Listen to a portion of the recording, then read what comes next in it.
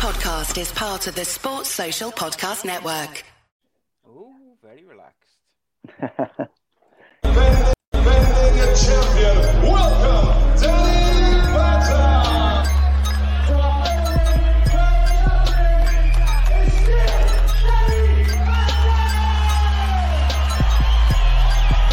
Fucking number one.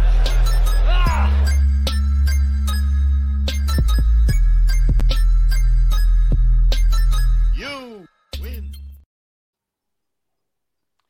Good evening, ladies and gentlemen, and welcome to Ace Podcast Nation. I'm your host, Sai. This is the Danny Batten Show, episode number 25.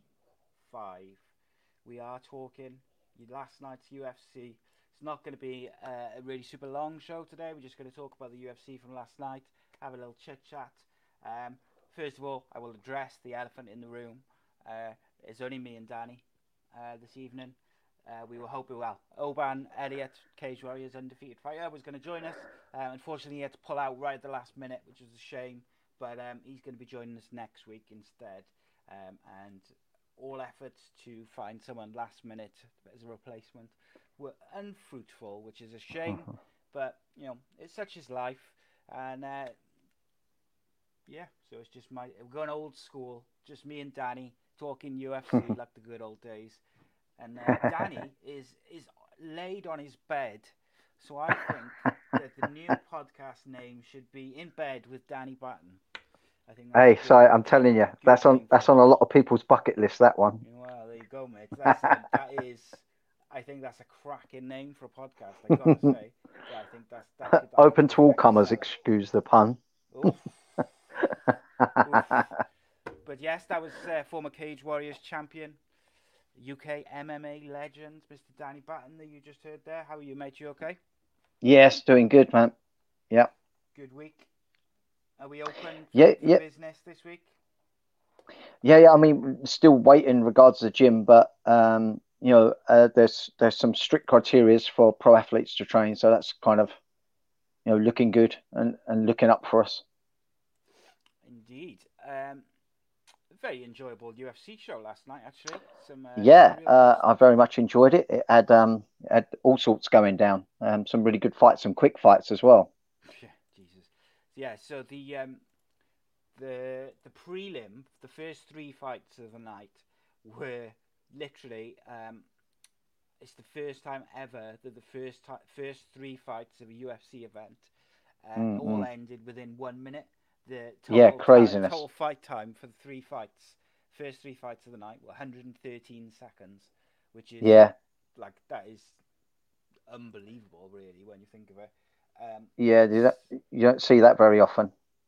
No, so obviously we normally focus on the main card, but seeing as the prelims were so ridiculously quick, but also obviously without Oban, there's only the two of us talking about it, so we're going to talk about the prelims as well as the main card. But what were your overall thoughts of just the show generally?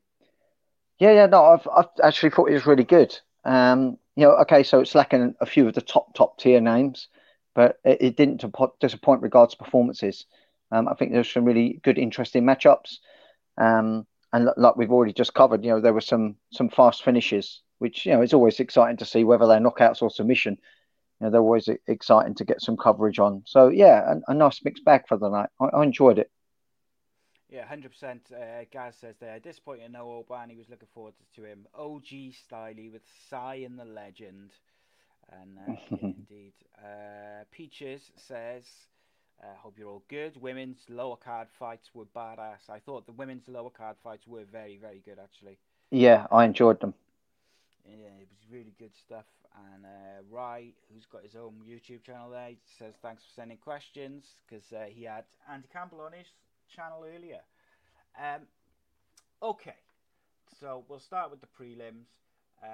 So we started off the evening with Christian Aguilera defeating Anthony Ivy via TKO strikes at 59 seconds of the first round.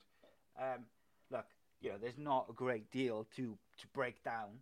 It is what it is, isn't it? But I mean, they just started out fast, and the thing is, although they started out like that, they both had really tight form, but at the beginning, you can just get caught. It's just one of those things that can happen, but you can't take away from the fact that, it's just part of the thing, isn't it? What do? You can't shell up. You can't just footwork around and disengage. That's always the risk. Yeah, Paul Felder made an interesting point. He said he wondered a couple of times whether the difference in size of the octagon made a difference to how people were approaching the fights.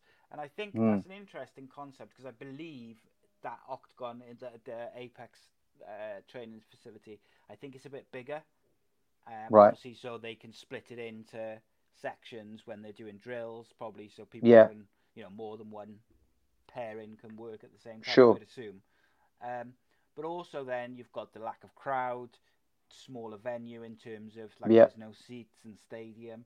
So there's all these things which obviously go into how a fighter approaches the fights. But we'll see. We'll see. It was a fun show, and I enjoyed it. But yeah, Aguilera, he just caught him with a just really big 2-punch combination following. He caught him, didn't he, just above the ear, and then he kind of followed it up, and the referee, once he caught him with that first shot, he kind of huddled up quite quick. Which was kind of interesting, because the initial shot, which he backed away from, it didn't look like a huge, when you consider some of the shots we saw last week, some of the shots we see later in the night, it didn't look that, but you just don't know, do you? I mean, sometimes it can hit you at different areas around your face or head, and different people react different ways. And but sometimes, when it's so early on, getting caught like that just seems to knock you more dizzy than when you've sort of got your groove into a fight and you skimmed off a few shots. You've got to remember as well, right at the beginning, you're going to have full rigidity in any of those shots, and so maybe that sort of adds to it as well. One of the things that we do quite often is we do a lot of no-gi grappling rounds before we step in and do our MMA rounds, and that way we've noticed that there's been a lot less injuries. But if you stick people in who are fresh, you're more likely to get those unfortunate cuts and people getting knocked dizzy and so on and so forth. So I think it's just the way it is on the fight night, But in terms of how we do our training, we try and do our training where we try to take the little sting out of the tail, so to speak, so people can train a little safer. Yes, and a lot of these fighters as well are coming in with not a great deal of training. They've probably done a lot of fitness, but some of them, haven't done that much in terms of sparring. So you just don't know how that affects it. The next fight was Zarko Adeshev versus Tyson Nam. I thought Tyson Nam, the way he finished this fight was really impressive. Gaz says in the comments that it looked really, like a bad KO, because he KO'd him whilst, off balance from a leg kick. He received the leg kick, and then as he reacted and kind of checked it late, he threw I think it was a right hand, and just knocked him clean out. And then I think it landed quite low on the face from what I can tell. I'm trying to look at the replay of it now. He just punched it down the center there, and it just hit right low on the jaw. It was a proper KO because the guy's arms went rigid. He was proper sleeping there. Do you reckon it would have been a little bit quicker, because he nails him again when he's unconscious? And which fighters, they've got to do that to make sure, because if you let the fighter recover and then the ref doesn't stop it, it's for the ref to step in. Last week we saw those walk-off KOs by Cody Garbrandt and Sugar, and Tyson Nam could have walked off, couldn't he? But well, if you have a look, if you look at the slow mo, he sort of lands, but it's not really got his eyes open. So I think he connected, and perhaps wasn't sure whether he's just knocked over rather than knocked out, and he just quickly followed. He only really landed one other meaningful strike on the ground, because it did look like he was trying to sit up, you've got to try and think in the perspective that it's his second decisions from a fighter's perspective as well. It does look like he tries to sit up, but I just think it was just instincts coming. He's just trying to make sure of the result. And it wasn't an ugly affair by any stretch. It was one punch knockdown, and then he followed up with one punch, but the ref was quickly in. I think it was all good. Yeah, Adashev is quite an experienced. I think that was his fourth fight. Yeah. Fourth fight in MMA, not just the UFC. Yeah. I know Tyson Nam has had, I think, 31 fights overall. It's quite experienced. Fourth or fifth, though, in the UFC. So he was perhaps a bit more equipped mentally to deal with the, fighting in the UFC. However, it was a 32-second fight. And the third of the incredible start to the show was Julia Avila versus Gina Mazzani, and Julia defeated her via KO strikes. I would say this was arguably the most one-sided of the three quick finishes. 20 seconds, round one. Gina did nail one or two early shots, and she looked quite. Her form was good, her balance was good, and you thought, here we go, because then all of a sudden Julia started coming forward, nailed her a couple of times, and she just didn't. As soon as she got hit once, Gina Mazzani, she didn't look like that was it. It was game over. Yeah, So this is one thing you should never do. One thing you should definitely never do, and that's turn side on to your opponent. And she feetled up and turned her head to the side. You're just going to get power driven to the side of the head, and it looks really negative for the ref as well. So it makes it look like you're quitting without actually holding your hands up and waving it off or being able to tap. It actually looks like you're sort of quitting and you may be injured. If you're gonna cover up and fetal, you at least want to be facing the opponent. Definitely not going to the cage and turning to your side like that. It just looks too negative. Oh, 100%, mate. It was. But super aggressive. I mean, even as short as these fights are, what you did see of it was impressive. Tasted blood and went for the kill. Simple as that, really. Yeah, 100%. And then the main event, I guess, of the prelims, certainly the best fight of the prelims, was Mirab Dishfish. Yeah, just say that name. It's impossible. But Mirab versus Gustavo, should I say, Lopez. Now what a fight. This was a good from start to finish. This was a good tear up. I mean, overall, it was pretty much one-sided initially, but it was a really good performance by Mirab. I just really enjoyed this one. There was kind of lots going on. Both of them showed a little bit, looked like inexperience. Maybe it was the nerves of being on the UFC. I don't know. They looked a little rigid. Some of the timing was off a little bit. But that Gustavo, as much as he was on the receiving end for a lot of it, wasn't he resilient? There was one point where you saw a scarf hold, which is really rare in MMA anyway. It's a bit of an old school move, but still legit. It still has its place in MMA. And then when he stuffed the arm, you hear him shout out. I think Merab actually thought that he had got it and nailed it. He had his arm in between his legs with the scaffold, trying to put that repressive choke on, and with the arm. And he shouts out, but no, Christopher has other things. He wants to stay in the fight and show that he's in there and in there to try to come back for the win. So that really did impress me. Although he was on the receiving end for much of the performance, it really impressed me how he stayed in there and stayed positive, that he could still pull something off. And he had a couple of attempts at guillotines because Mirab was using his strikes and going in with the shoots so often. A couple of times his head was a little low, and a couple of the scramble ups he did get his head stuffed a little bit. But Mirab's wrestling was so good, he was so aware, he just shrugged it off and kept those top positions. But the shoots, they come more often as the fight progressed, and they really impressed me because they were so deep. He was shooting in so deep on the double and scoring knee tap takedowns as well. Really impressive. It'd be nice to see how he does against someone with a little bit more of an impressive record, and still whether he looks just as convincing. Yeah, Mirab, both these guys actually are very, very good in the wrestling. Yeah.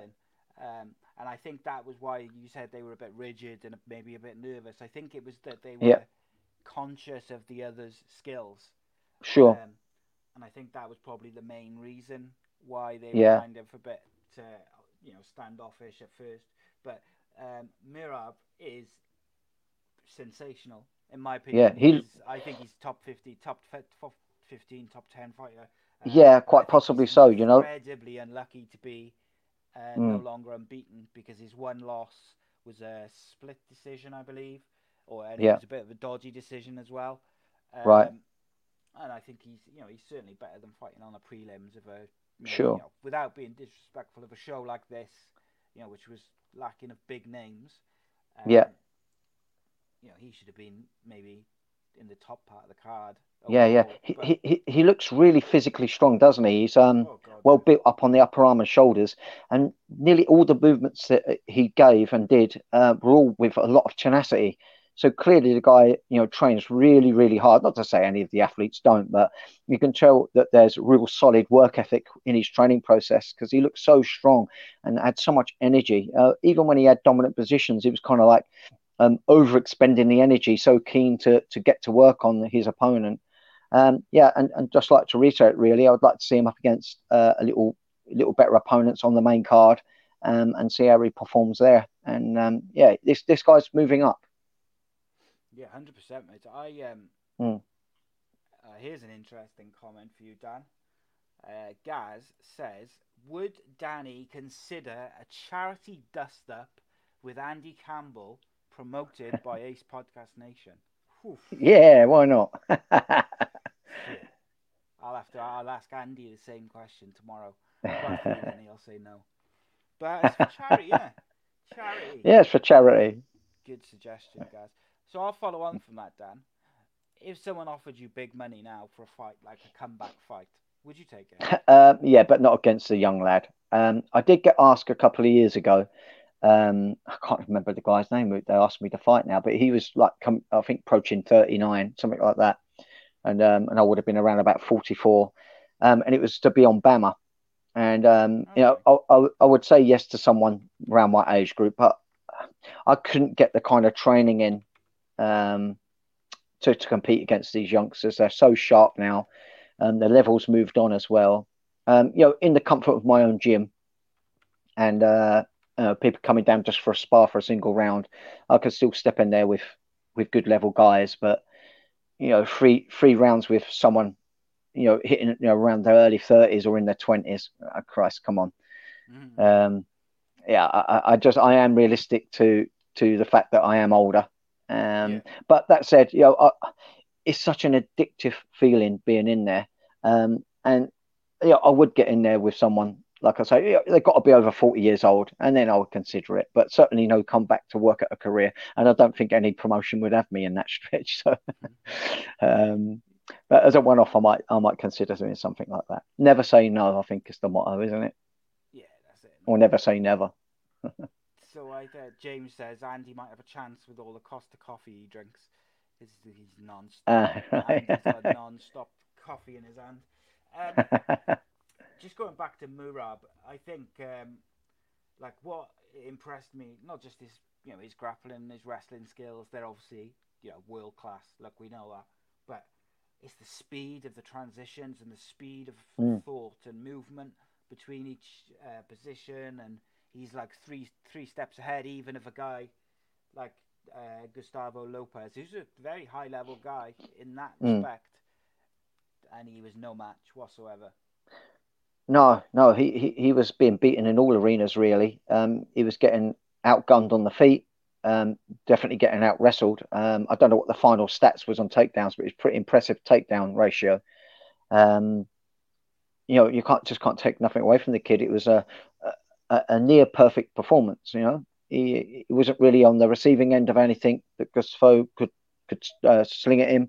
Although he was always in there. We can't take no disregard to Gustavo. He was always in there. He was always coming forward. He was definitely a valiant effort on his part, but Merritt was just another league above. He's definitely top 15 and maybe higher than that. But he just needs to prove that case by getting a better matchup. Well, not a better matchup, but getting a higher level matchup. Yeah, bigger name. I think, ironically, if he hadn't had that one loss on his record, which he probably didn't deserve, Yeah, he probably would have had a bigger fight on this card. But that Yeah, loss meant that he had to kind of rebuild his, his reprove streak and himself. his run, and that's a shame Yeah, because, he's an incredible talent, an incredible yeah, athlete, definitely and so. I really would like to see him get a good big name in the next fight and see if his skill set holds up against that top level guy, because I believe Yeah, that it will. it But it until you it's see it, you really just don't know. it's really just to see, and when no, very rarely at this level do you have a performance where you're the one just putting it on the other. Very rarely. So it would be nice to see where where part of the rounds maybe don't go in his favour, how he goes about adjusting to that, to see what his really his overall fight IQ is, and how well his camp trains him. Yes. So next up was Maria Agapova versus Hannah Seifers. I thought Yeah, Agapova was exceptionally impressive. and she The looks so size much difference bigger. Yeah, was that's the incredible. Yeah, I mean, I really rate Sivas. She's really really good. But she just looked too small. She just looked too small, and you get a feeling that Agapova um felt the size presence over her, and it's almost like she just didn't respect what might come back, and she just looked like she knew she was going to put her away if she just kept her foot down. Um, really really impressive. What can you say? I mean, I don't want to take anything away from her by saying that Sivers was just too small for her, but that has to be kind of taken into account as well. I think this was the main issue there. I think Sivers has got the skill sets, but she just did not have the size. She looked overwhelmed in there. It was kind of sad to see Sivers struggle so much in there the way she did. Uh, but what can you do? This girl's not just gone 9-1 now. She looks like she's going to become a real contender in there, and we need this. The women's divisions are a little bit more sparse than men's, as we know. But there is new talent coming through, and this is another one that's coming through that looked like she could mean business in the next coming fights.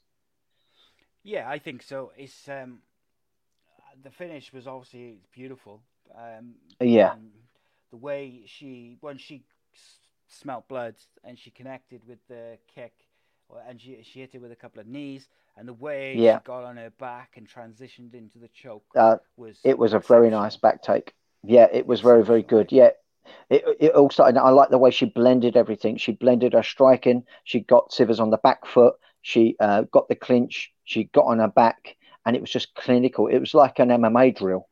Sometimes we do MMA drills where we do a sequence, and it was almost like that. It was like a sequence from the feet, landing that lovely head kick into a clinch, back take, choke, done, dusted. You can tell this was in a regime. It was just automatic pilot for her. Oh yes. I just noticed in the chat there that Andy Campbell is now in the house. He says, "Good evening, fellas. Great show as always, Si and Danny." But Andy, you missed out. If you're on Facebook, you can't rewind. So Gaz in the comments said, "Would Danny consider a charity dust up with Andy Campbell promoted by Ace Podcast Nation?" And Danny said yes. So Andy, the ball's in your court. Ex-footballer versus ex-MMA champion of the world. Seems like a fair fight. Raise a bit of cash. But a couple of people have said my volume is a little bit low. Can you let me know if that's better? I've just changed something. Can you hear me all right, Dan? Yeah. Yeah, I did notice. I didn't know whether it's because I just we did it at the gym last time, didn't we? And I was Yeah. really struggling um, to hear, but there was a lot of background noise. The gym is it's quite a big, vast space, so it was a little harder to hear anyway, I think. But definitely your mic's been a little bit more quiet recently. Yeah, I'll have to unplug it all and check it all again. I won't do it now. Sounds all right at the minute. Cool. Andy says, would he go easy on me? Well, Of course I it's a would. charity. It's a charity. You've got to drag it out a bit, haven't you? You want it to be like what these were like, with all over in 60 seconds. That would be shocking. And then we had Jordan Espinosa versus Mark Della Rosa. Ah, Mark De okay. La Rosa. Yeah, that was interesting. This was an interesting one, a flyweight fight with Espinosa taking it by unanimous decision. Yeah. Take us through I this just one, recall. Dan. We'll do this one round by round because it went all the way. Yeah, I Um, mean, now Espinoza really impressed me with his speed and athleticism, his sharpness. He never had to do anything super complex. He wasn't even having to feint. This guy was just so quick, a really decisive speed difference, and that impressed me really from the get go. And you can see that he built confidence with this. He seems to just be able to land singles and doubles. Um, and I was a little confused by Mark De La Rosa's strategy in that first round as well. He held on to that single leg, didn't he? And he just held it, even though he was getting hit all over. But, you know, when he went back to his corner, they discussed it and he said he didn't want to burn out and get tired. But, he perhaps wasn't getting hit as bad as what we was thinking. It certainly wasn't hitting him in the face because he looked really unscathed. And they was really racking up the strikes on him, wasn't he, in the clinch, elbows and all. But it must have just been hitting him all around the side of the ear because, his face was unscathed. He still looked pretty fresh when he come out for that second round. But it's still, nevertheless, as an odd strategy because you're literally letting your opponent score on you. He had hold of that single leg. He had it up, and he didn't try and do anything with it.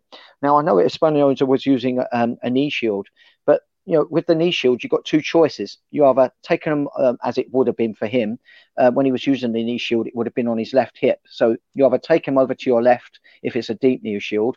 Well, that was a shallow knee shield he was using, so he had a lot of his foot coming out to the side of his left hip, in which case you throw them forward and attempt to go on the back. He didn't transition for any of those, which left me a little confused. I mean, if he was picking up that single and it was making him not be hit, I could understand him holding on to it. But the fact that Mark De La Rosa was holding on to it and receiving strike after strike was a little baffling because, being hit takes away from your cardio too. Although you're not the one, expending the energy, being hit gets tiring. Trust me, it's not a nice feeling. But he come out feeling okay, so maybe he knew something we didn't. But it lost the round and it lost the round big. Um, yeah. yeah, not a good start for Mark De La Rosa there. He had to go back to his corner and have a rethink and try and come out with a different game plan for sure. Yeah, we talked a lot about, over the weeks about fight IQ, and Mm. maybe he should have done something with it. Do you know what I mean? He should Yeah, have adapted. He should have, whether it's listened to his corner or whether it's, for himself, he should have adapted his game plan. He should have reacted to what was going on. He didn't. yeah. Well, a good example is look at someone like Jack Shaw. Jack Shaw picks up a single like that and he's going to the double, back to single. It'd be on the hip to your back. He'll be all over the place. But this guy picked it up and held it. It was the first round, so it's not like he wouldn't have had the energy to try and attempt um, some transitions from there. Uh, yeah, a little bit baffled on that one. Yeah. So the first round, I think we both agree that Espinoza took that Yeah, one. Um, John in the comments just said that he didn't adapt at all in his game. no, He just kept going with the same thing, and they say that definition of insanity is doing the same thing over and over again. And sure, what did yeah. you make of round two? Round two, he did a little bit better. He was definitely trying to switch it up. He actually come with his first actual flurry, which actually scored a little bit um, on Espanyol. But it was flurries, but not flurries enough. He was still getting steadily pointed. He did do another takedown attempt, which was to no avail. And it was really the same thing. Really, it's just Espanyol was just looking sharper, looking faster, more athletic, and also confident. He had a good confidence build in that first round, and it continued in the second round. But it was nice to see De La Rosa at least try and pick up his game and was maybe trying to feel out, trying to find a hole in Espanyol's game. But he didn't find it in that second round, unfortunately. He did have a little success with his flurry, like I said, but he just needed more of it. Indeed, I gave the second round to Espinoza again, and even the third round again. I thought whilst De La Rosa got better in the second and third round, I felt like Yeah. Espinoza overall was Yeah, well, stronger. what was a really this is again impressed me again with Espanyol. He started to take De La Rosa down because De La Rosa adapted and changed and knew that he had to come out hard and fast in that third round to stand a chance of not bringing back the fight his way in terms of the decision, but he knew he had to try and stop him. He knew he was 2 rounds down, and he did respond, and then he went at him so much so, but it made it obvious for Espana to then counter that forward motion by shooting in and scoring takedowns of his own, and looked really good there as well. A really impressive performance by Espanyol. De La Rosa's a tricky opponent, but he made pretty light work of him overall. He really did. Yeah, De La Rosa is no mug, is he? And No, Espinoza made it look fairly comfortable. I wouldn't say yeah, simple, yeah. but he was comfortable throughout. His game plans were fairly simple. There was nothing over complex what he did. He was just a sharper, more physical guy. But what did impress me was the fact that he changed up his strategy. He went from someone that was trying to stay on his feet and stay sharp to then have De La Rosa adapt and change in that third round to try and chase him down, trying to hit more flurries, which is exactly what he should do. But it seems like either Espanyol as a fighter or his coaches suggested, hey, look, he's going to come at you now. Get underneath him and get those takedowns and squash his attacks. And he did exactly that. And it was impressive to see. Yes, indeedy. Next up was Andre Fili versus Charles Jourdain. No, this was a good fight. This was a real exceptional fight, and I really enjoyed Very it. close. Really enjoyed it.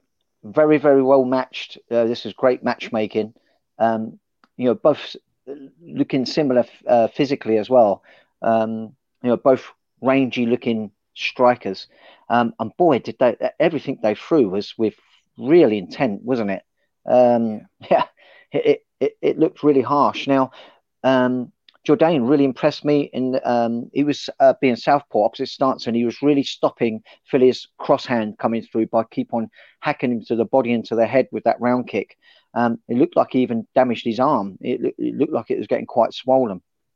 And he's really impressing me. And so I edged it for Charles Jourdain in that first round. He just seemed a little bit more precise. Philly was definitely the stalker, definitely the one that was seeming like he was a slight bigger man, maybe a little slightly more powerful. But Philly was just getting connected on a little bit more crisper than Philly was connecting on Jourdain.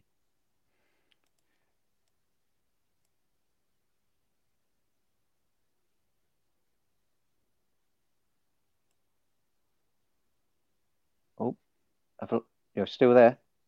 Yeah, sorry. Oh. I'm still listening. I'm just. I didn't know whether you froze. No, I'm trying to fiddle with my audio on the Facebook stream. For some reason, on Facebook, it seems to be quiet my end. Yeah, I'm still there. I used to have. Yeah, I just did that first round. How I saw that first round. Yeah, I gave it to Jourdain. I just think he was a little bit sharper than Philly. Although Philly was the one really pressing, and that did impress me. He was really coming forward. There was which way round was it? Kicks in this fight. Though, yeah, from both guys, yeah, there was a knock. Yeah, Jordan. He got the knockdown, didn't he? He got the knockdown, and then Philly come back with that. Well. He did. He recovered really well, scored that takedown, but that takedown for me was a little bit too late in the round to take it back off Jourdain. But nevertheless, it was good to see that he's got a good chin, kept his wits about him, and was able to get on the back and do that takedown. And I think that's what ended up becoming the issue for Jourdain. Philly was just a little bit thicker set up, the top of the body, a little bit taller, and I think he physically matched him with his techniques. Technically matched him with his techniques and his overall skill set, but was just slightly the bigger guy. And I think this began to wear on Jourdain. It was like he was hitting him with really nice stuff, but just couldn't seem to hurt Philly after that little first round bit that he had.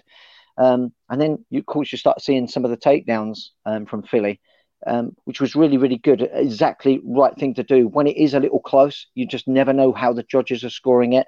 And he started sneaking in those takedowns to mix it up a little bit. And that was impressive to see. That goes to show that he had his wits about him throughout each of the rounds.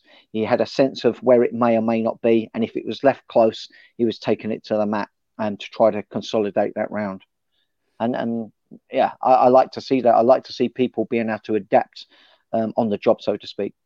100%, mate. And what really surprised me, I think, throughout this fight was the amount of these head kicks which were connecting pretty clean to the jaw, to the side of the head, to the back of the head, and both guys were just taking them, Yeah, really not like flinching or stumbling. There was one or yeah, two, but like you mentioned in that first round, Philly, he got knocked down from one of those head kicks, but then yeah. within probably 60 seconds after, he had not only recovered and got up, but then got a takedown of his own. It was That's just right. an all-round enjoyable fight. So I had the second round for Philly, and Yeah, then me too. the third round for Philly. Yeah, Philly started scoring those takedowns again. And to me, that was just like edging it. And the fact that he was the stalker most of the time, he was getting Jordan to circle on the outer fringes, although still being effective. He was working on the outer fringes and ended up on the back whenever it went to the mat. And yeah, that was going to edge it in the eyes of the judges and for me personally. Yeah, I think so. Okay, and then we had Charles Rosa versus Kevin Aguilar. This one went the full 3 rounds as well. A split Yeah, decision given to Charles Rosa. What yeah, did you this make was of a this one altogether? very, very difficult to score. You had Aguilera, who was staying true to his form, not really switching his stance or anything, mainly using his hands with a few kicks here and there. Um, but Charles Rosa, uh, he, he was sort of being semi-effective with the kicks. Now, I think he's got like a karate background, hasn't he? But Yeah, it didn't look like any of his kicks were like for the full contact arena. He even looked awkward on a couple of the kicks that he threw, but they were kicked nevertheless, and it was all work rate. The thing I did notice was how much he was changing stance. So he'd been southpaw, he'd be back to orthodox, and he was also doing a lot of step throughs, which we're seeing a lot more, particularly with sort of like the lighter weight guys.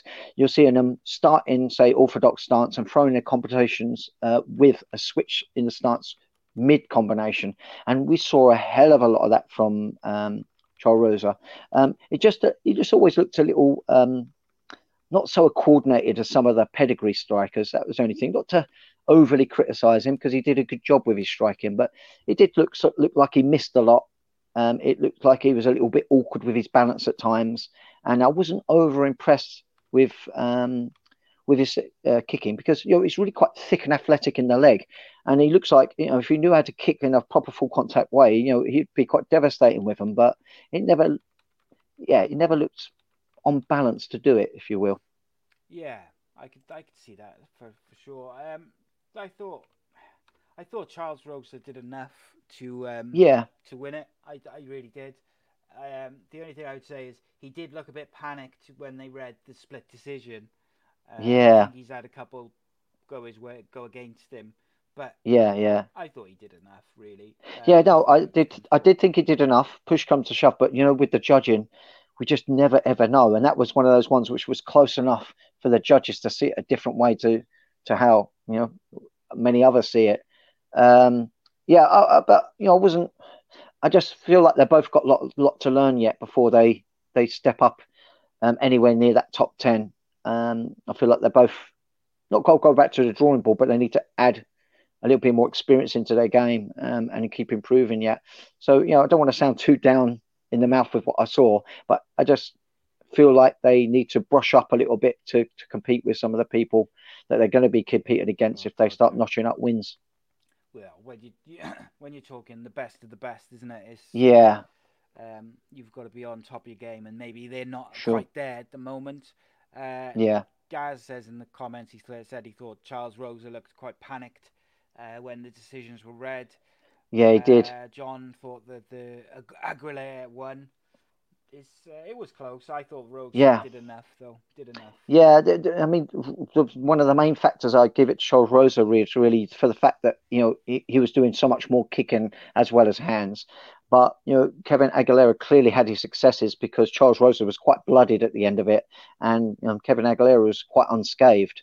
Yeah, I mean, it was a hard one. Like I say, I would have been completely draw dropped to have seen the decision go against Charles Rosa. I just felt like he did the more diverse work. He's the one that seemed to work harder throughout the whole fight and was trying to do many different varied things to try and get his combinations off.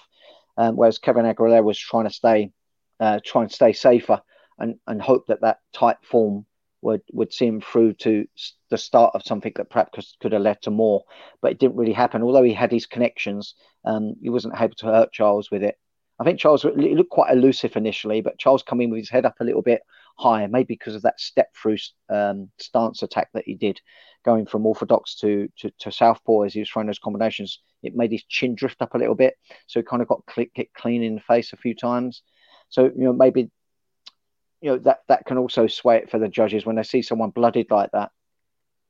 Yeah, was it this one where in the third round, right towards the end, he was just hitting him and moving and hitting him and moving and hitting him and moving, just like the last sort of 2 or 3 minutes of the fight.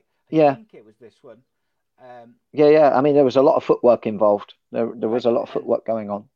So, like in that third round, you had Aguilar really needed to push on, and all that Rosa was doing was hitting him and then move, staying away, and he just gave him no real chance to get his hands on him. Yeah, no dirty boxing, couldn't get anything going in the clinch, couldn't take him down.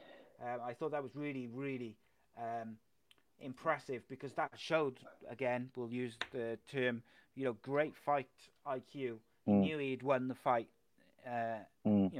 or he was confident that he had won the fight in the decision. So he just needed to make sure that he was still scoring, but also not putting himself at any risk, not taking any, making any silly mistakes.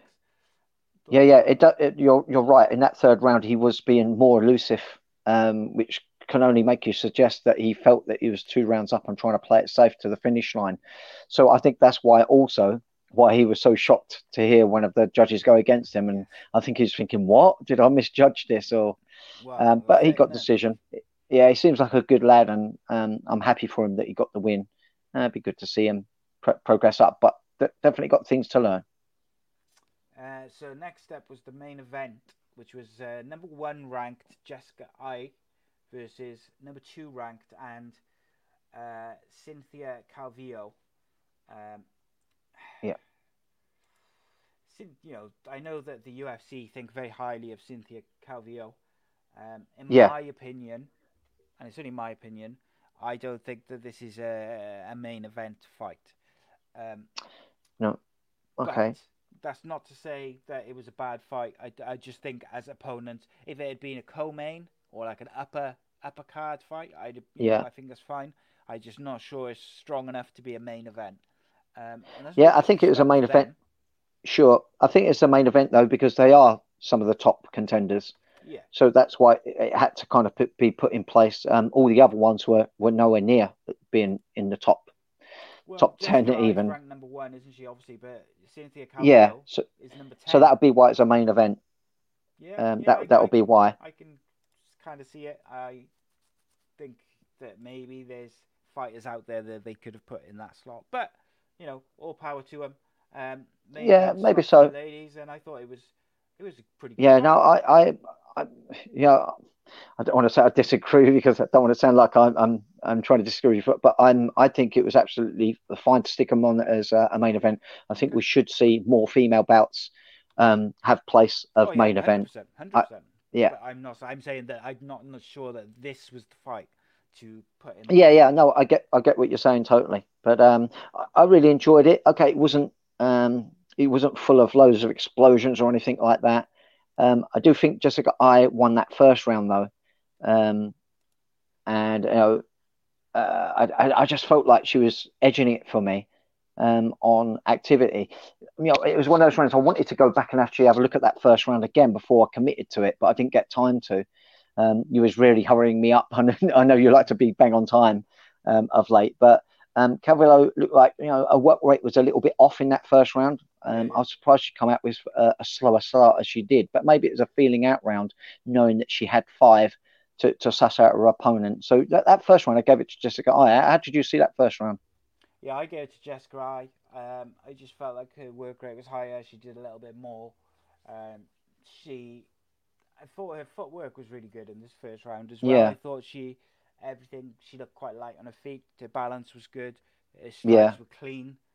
Um, I then gave all the following 4 rounds to Cynthia Calvillo. I think that once she settled, I've just realised we missed out a fight as well, but we'll circle oh, back to that now. The Carl Robinson and Marvin yes, of Vettori course, fight, yeah, but we'll circle back yeah, to that now. It's not a long one. Um, yeah, I gave the first one to Jessica Eye. I thought she started pretty well, and yeah, then after that second round, Cynthia Calvillo really settles in, and yeah, she put on a bit of a clinic, mate. yeah. She did. She Considering the did really difference well. in rankings. Yeah, yeah, absolutely. You know, Cavallo shot in for a nice double, but Jessica I defended it really nice with a bit of an old school double under pummel, followed by knee. Um, and it looked like it was all going to go wrong for Calvo, but then she switched down and then did an outside trip to get her down to the mat, and that really started to change the tide. I think that reinvigorated some confidence in her because she had the remainder of that second round on top. And this just seemed to change. She seemed to have a spring in a step with her striking. It was still too close with the striking for Cavallo to just settle there. And I like it that she was introducing, the constant harassment of those takedowns, and she kept scoring it each round. And you're right. She did win every round after that first round because she adapted and changed. And unfortunately, Jessica Eye, she just didn't have the skill set to change the adaptation that was coming at her, unfortunately. But she's still a good fighter in my eye. That Jessica Eye, she'll take a lot from this fight. It wasn't a disappointing performance by any stretch, but she has to just have a little bit around a better understanding about stuffing that takedown and also pressing with her strikes a little bit more to take the energy out of someone who perhaps wants to take her down. Because Jessica, she looked bigger, didn't she? I Oh felt yeah, like she had the physical considerably. size, but she just couldn't get into a situation where she could make that a problem for her opponent, unfortunately.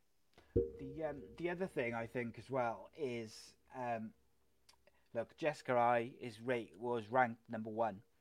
Yeah, Um, if you're fighting the ranked 10 fighter, I know anything can happen in fighting, but if it yeah, goes to a decision, the ranked 1 fighter should be taking it, in my opinion. yeah, Just generally, yeah. obviously, there's exceptions to A every lot of rule. people, a lot of people agree with that. Um, so I think Jessica Eye will be very disappointed. Number 2 Mm, ranked Caitlin Chikagian tweeted out straight after the fight, or maybe even during the fight, that she'd like to fight Cynthia Calvillo. And let's face it, whether she's ranked 10 or wherever, if she goes and beats Caitlin Chikagian to take yeah, been beaten the ranked 1 and 2 fighters, then mm, she's got to be getting a title shot. yeah, Um, absolutely.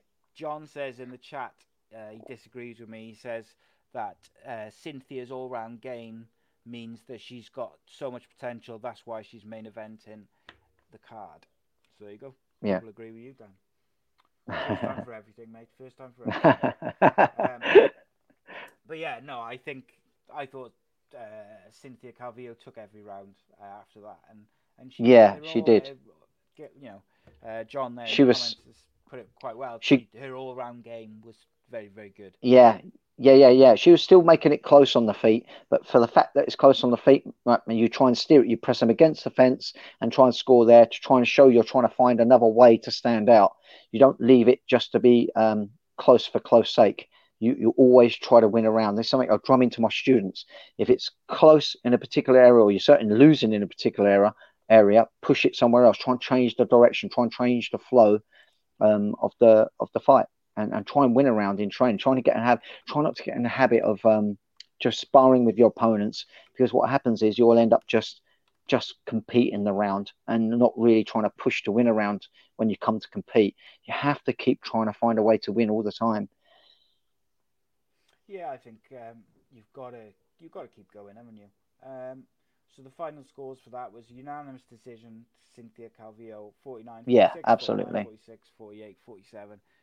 Yeah. Gaz asked in the chat, does Danny think that Cynthia Calvillo beats Caitlin Chikagian?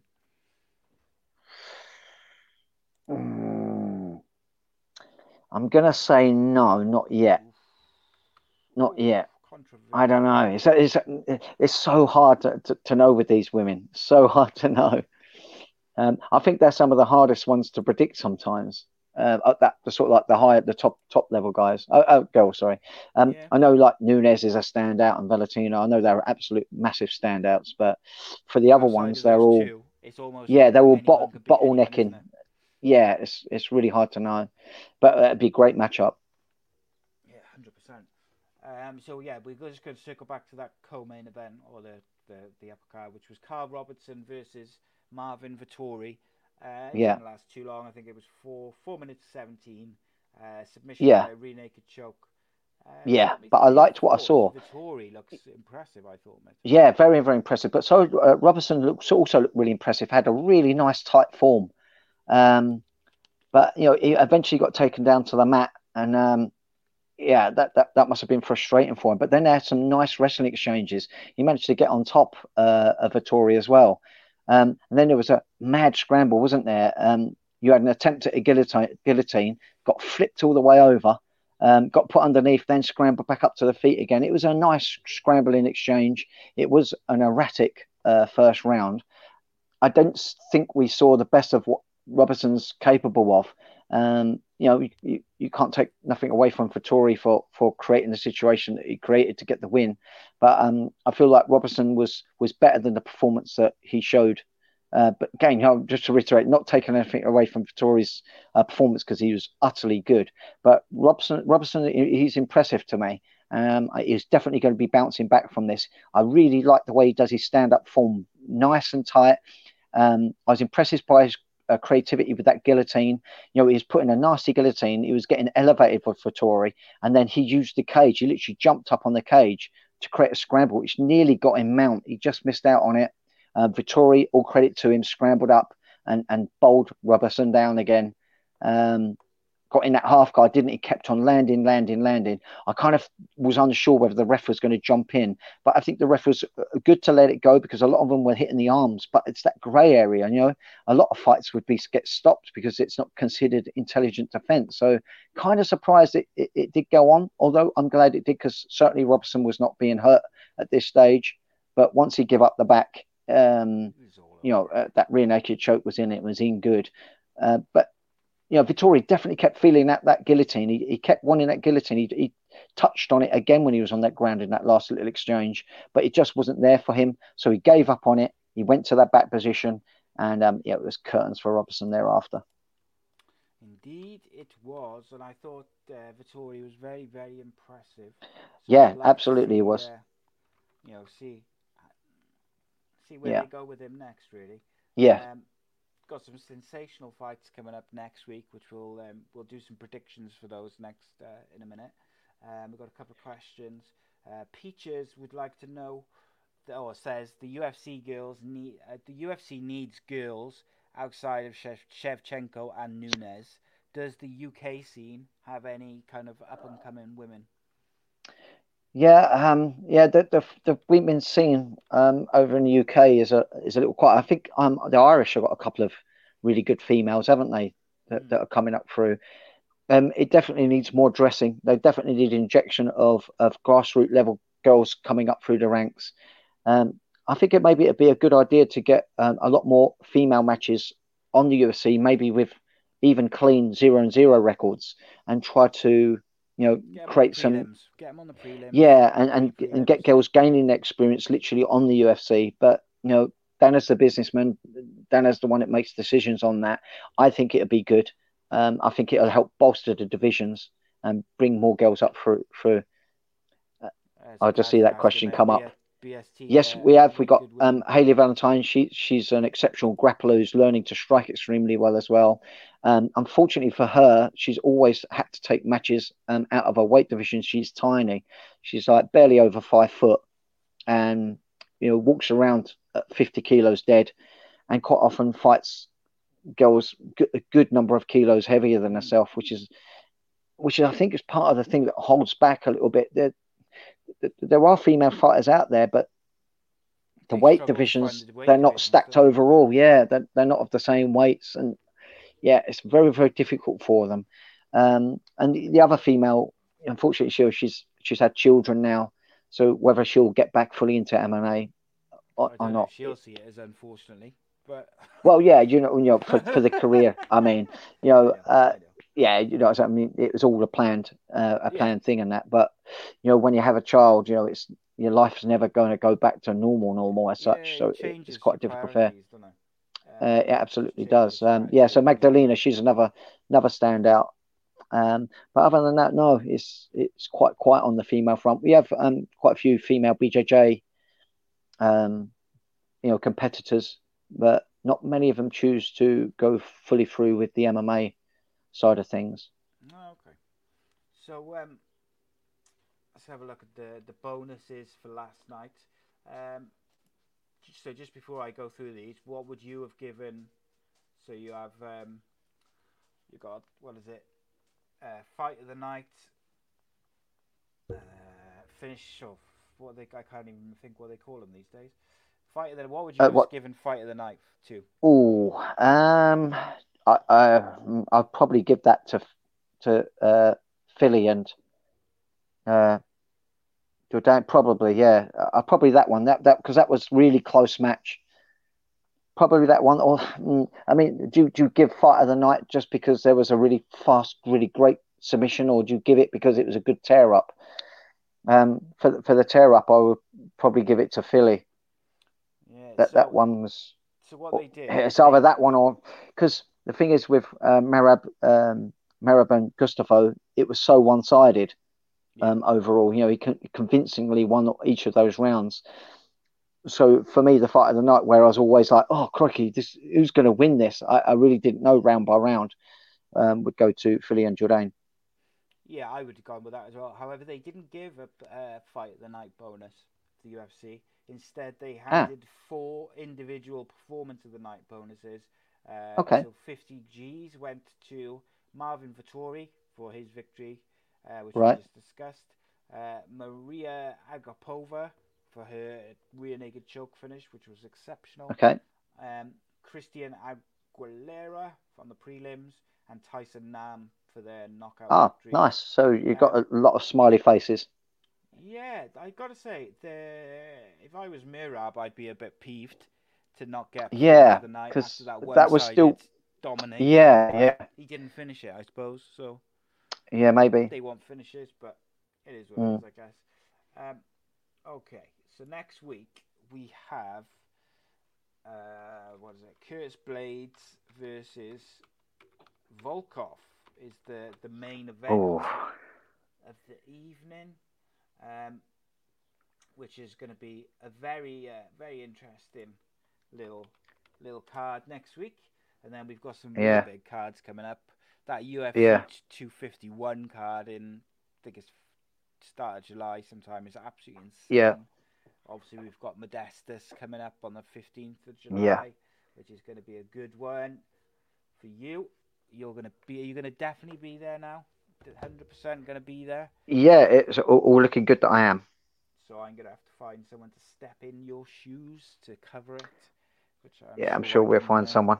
Sure we can get someone in.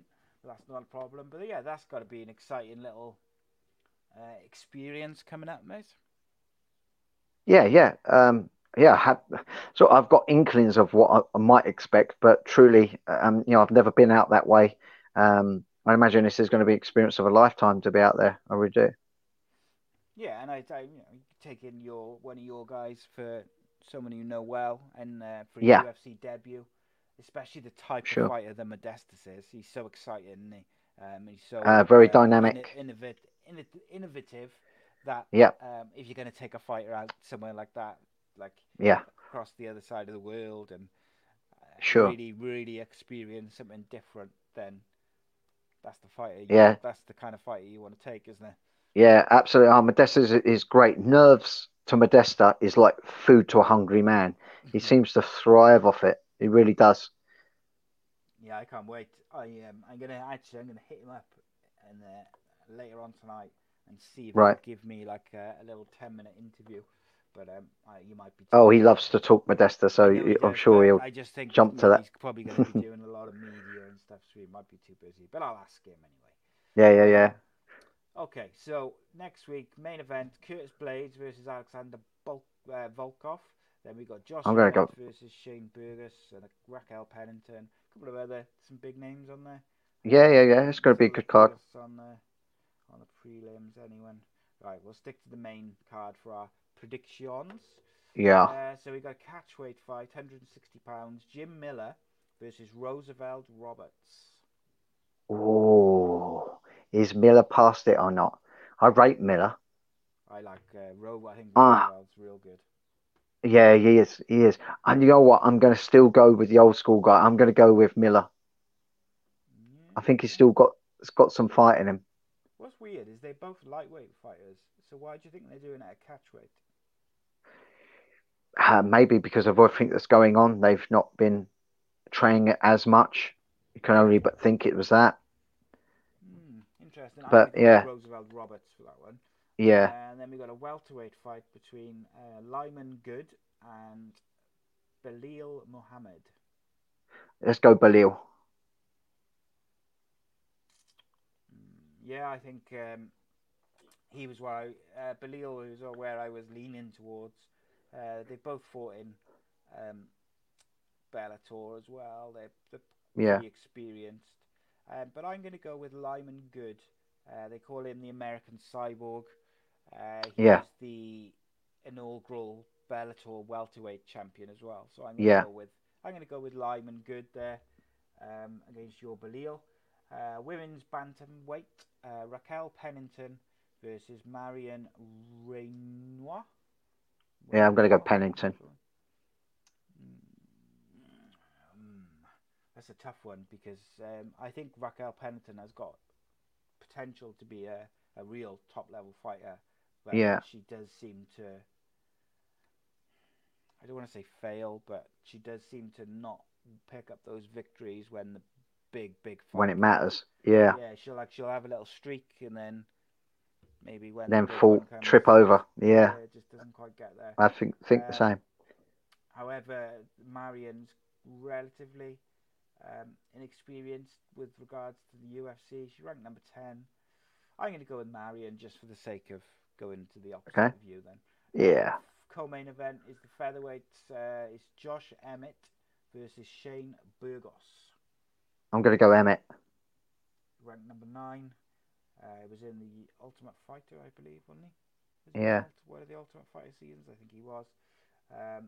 He's fought for a few different promotions.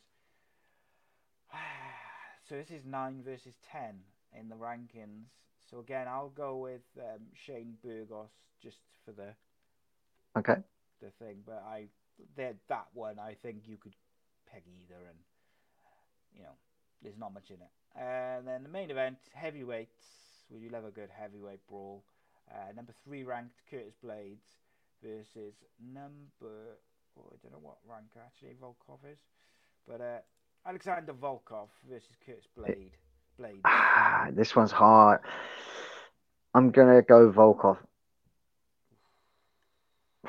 Yeah, it's a tough one. Like This Curtis one's Blades well has been on tough. a bit of Someone's a gonna get knocked tear. out. Yeah, well, I think that's likely. Um, yeah, these two, it could be over in seconds, couldn't it, by either guy? And that's the thing with those heavyweights, especially these two. They're massive. The punching power is incredible. They can Yeah, end yeah. very, very They've quickly. they have some serious intensity about them. Oh yeah.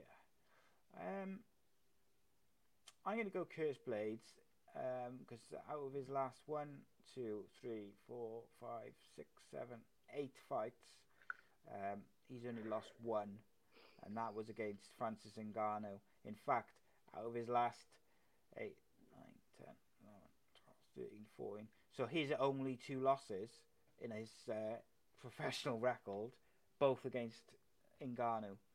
He's Right, 13-2. So yeah, I'm going to go right. with Curtis Blades.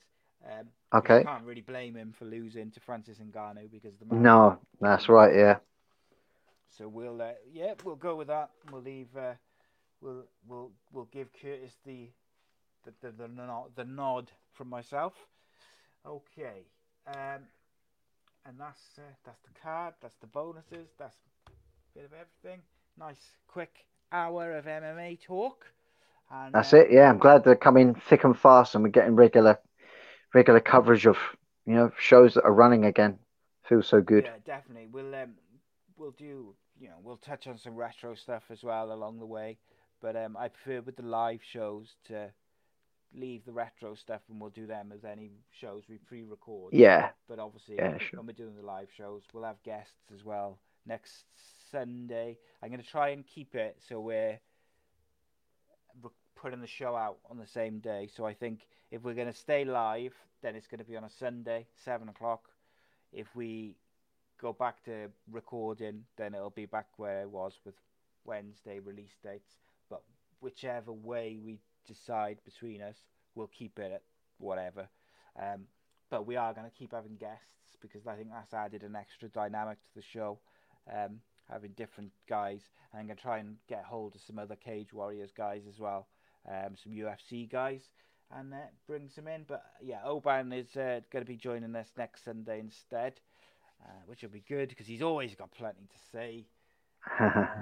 Some good fights as well to talk about. And we'll see what Oban's got to say about Curtis Blades and Volkov. In the meantime, guys, check out Away Day Apparel, awaydayapparel.co.uk. They got loads of good deals, offers.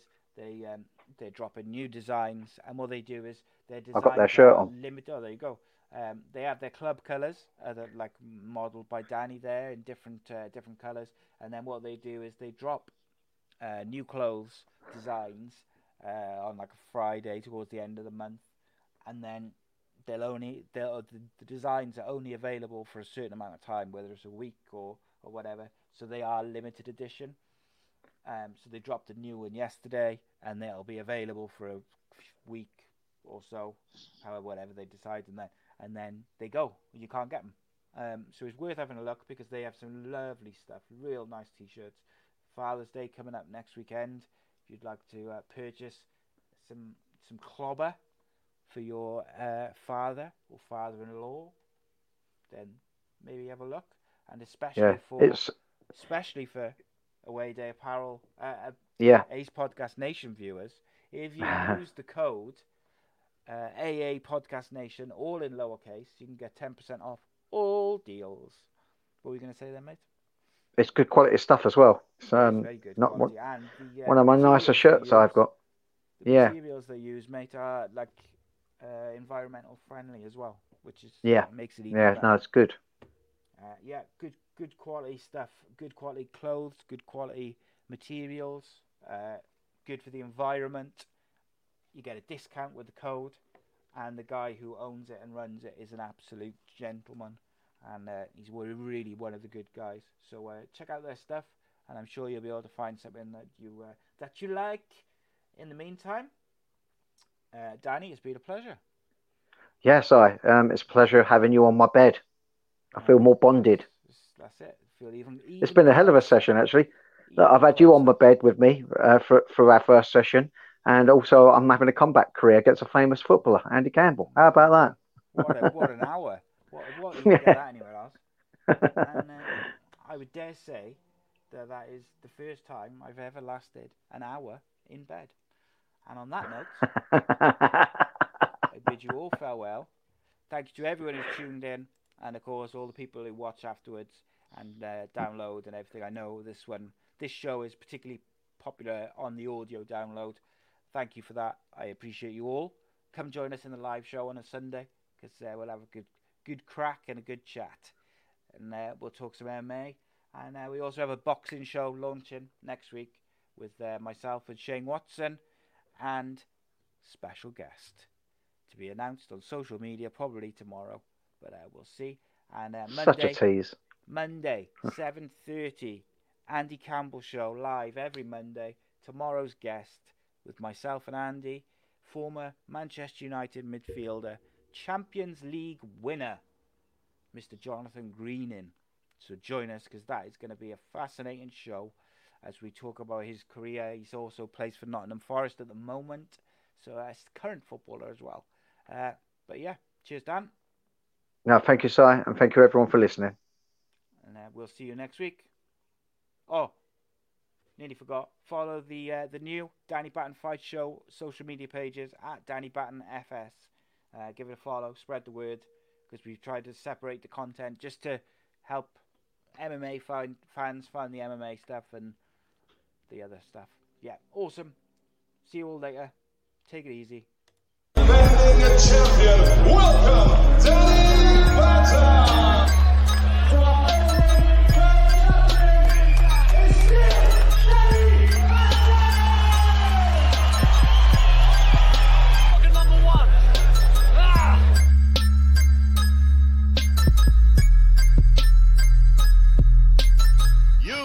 Sports Social Podcast Network.